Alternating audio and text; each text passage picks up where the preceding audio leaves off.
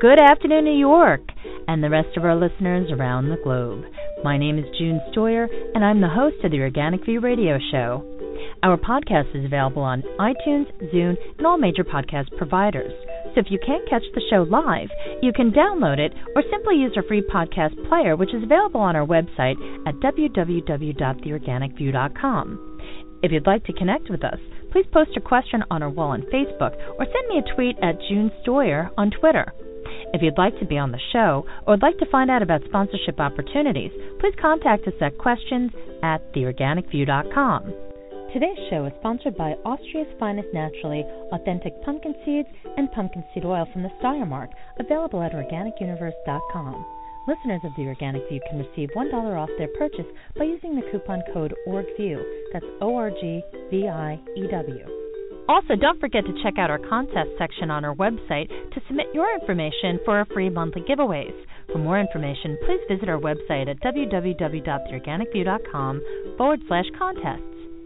At St. Francis Xavier Church in Kearns, Salt Lake City, Utah, there's been a great deal of discussion about how the Holy Eucharist bled for 3 days after it was placed in water following communion.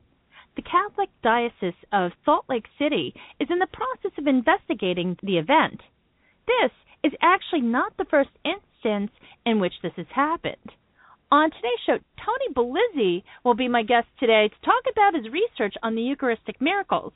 So I'd like to welcome to the show Mr. Tony Belizzi. Good afternoon, Tony, and welcome to the show. Well, thanks. Tony, can you tell our audience about yourself as well as your work?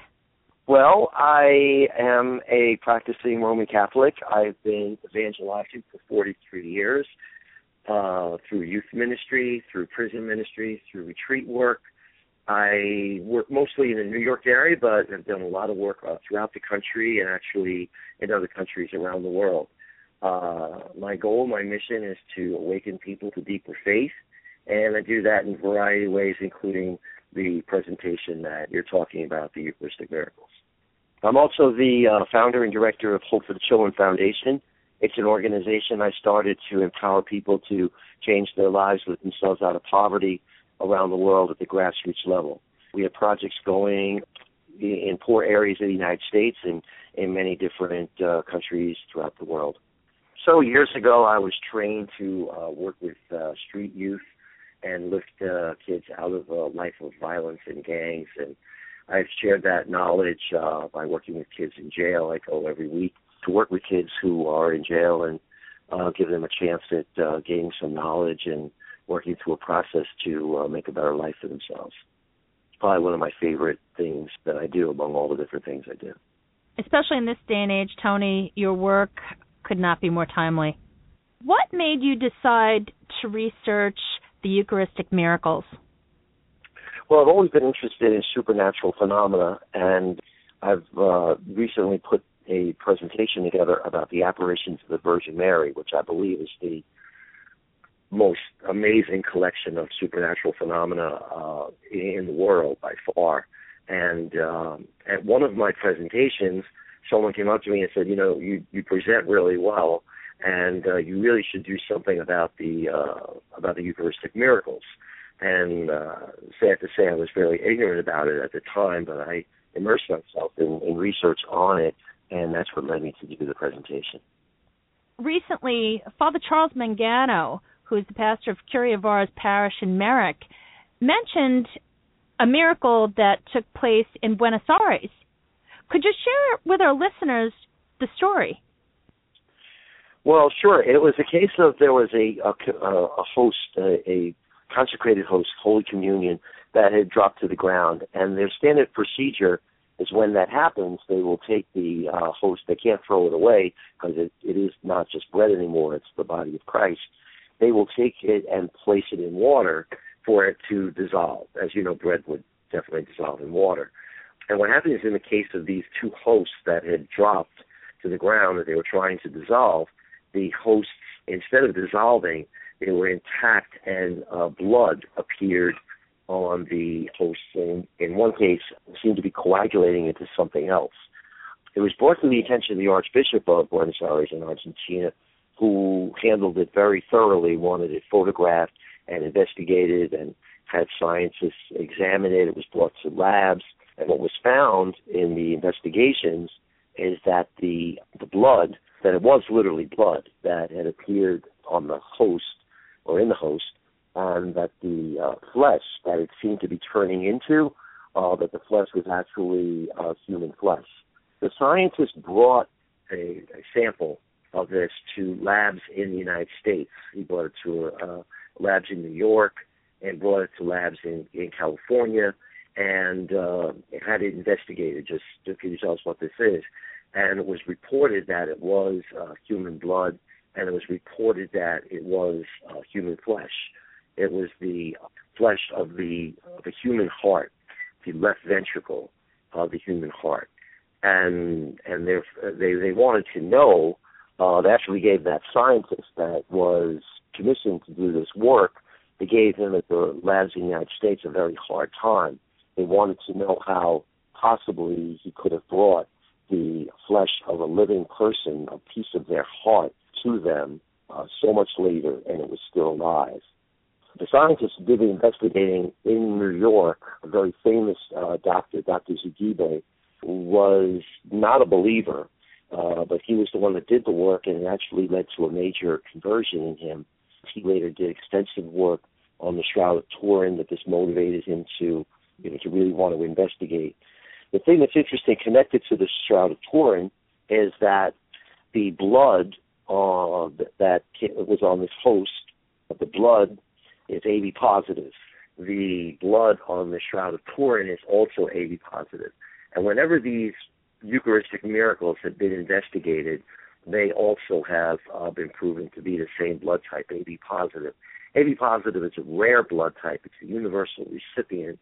And it usually, when it does appear, it appears usually in people from the Middle East.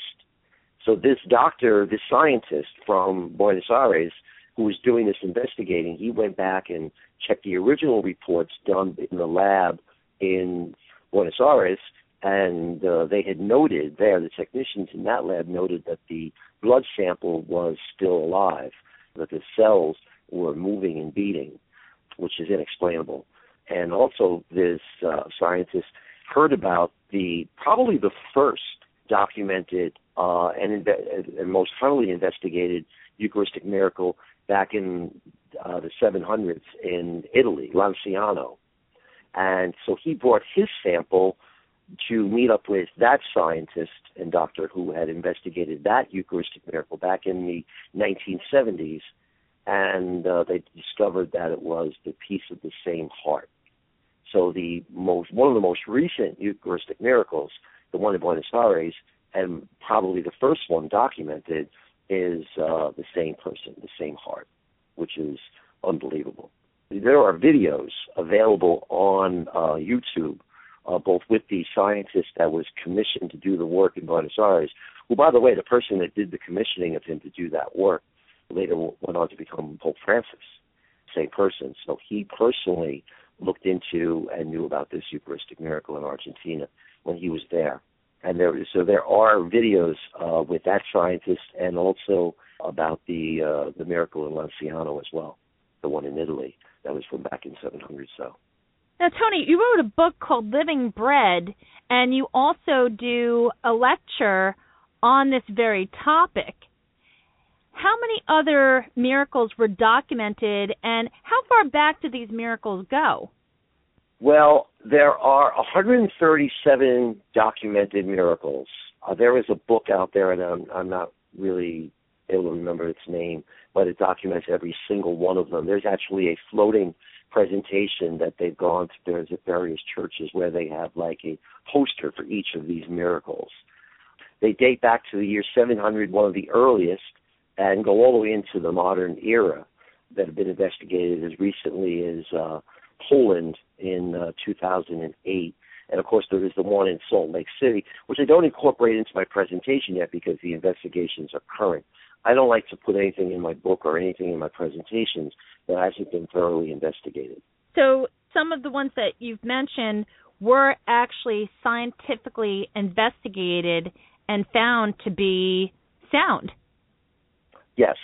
What happened is, of course, the science at the time of many of these these miracles, which was, in Europe and in the Catholic world at the time, go way, way back before science did not have, of course, anything near the means to investigate that they do now. So they've been, investigated much later and found to be authentic. Whenever the miracles, it's very astounding. It's beyond the possibility of coincidence that the blood would be always the same blood type, because AB positive is so rare, but it is consistent. There's an additional phenomena of whenever there are statues of the Virgin Mary that are inexplicably crying tears, of course, whenever they're crying clear tears, statues that are made out of wood or ceramic or whatever that are emitting tears out of the eyes, whenever they have been investigated, they're human tears, and whenever they are crying tears of blood, they've been proven to be human blood, and the blood type in those tears is also always AB positive. Up until the time that Father Mangano mentioned this, I'd never heard of this before, and I know a number of other practicing Catholics also have not heard about this. Why hasn't this been discussed in more churches? I think there's a number of reasons for it. There are some priests who are very committed priests, but they're not interested in phenomena like the apparitions or like the Eucharistic miracles.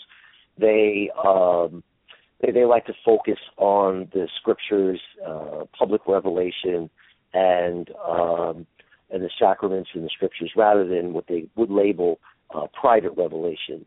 Remember, the Eucharist, Catholics believe, is the ultimate miracle and doesn't need any verification or proof.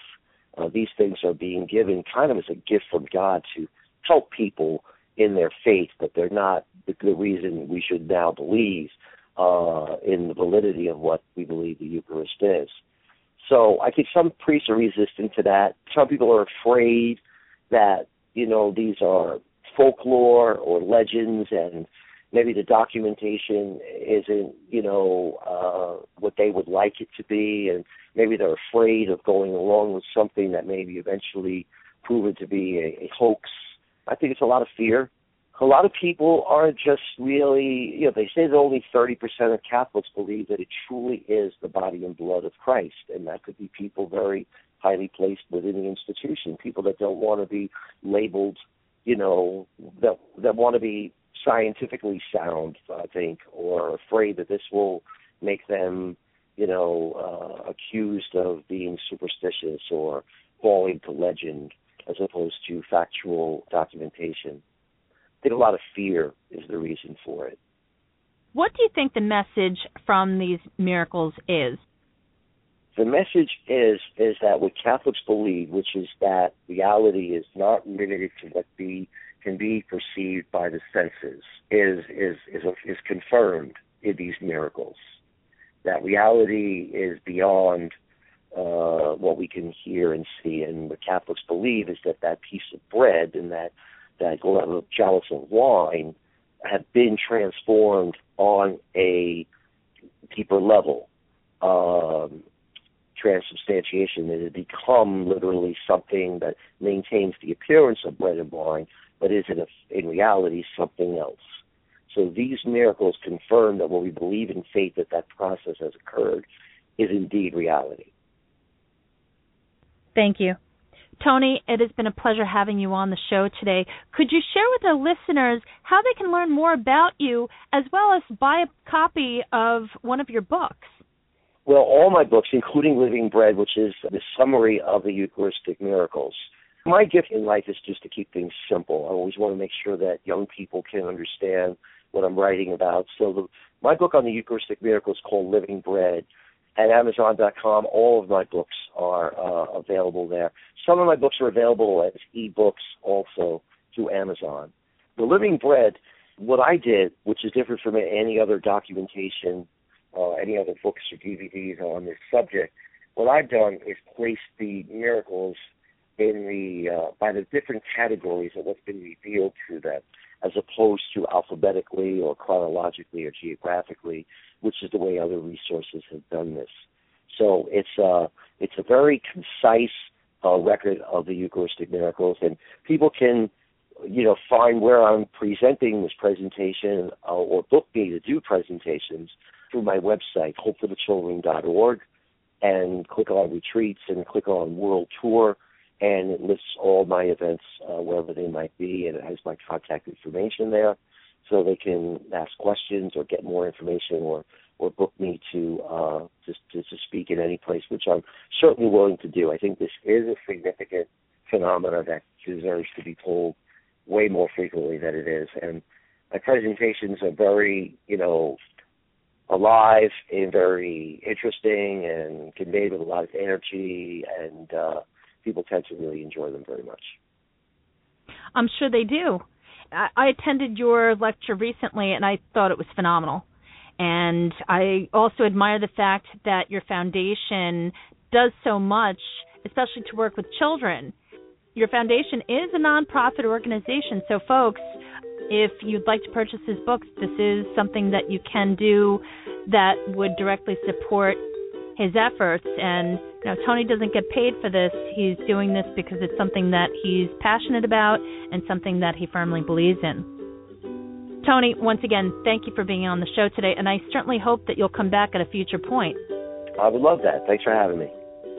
Folks, please check out the companion article, which will be available on theorganicview.com, which will list Tony's website as well as the titles for his books. And by all means, please investigate this for yourself. Check out the information that's out there. Once again, this is amazing, and it's been scientifically proven. Thank you for tuning in. This has been June Stoyer with the Organic View Radio Show. Have a great afternoon, folks.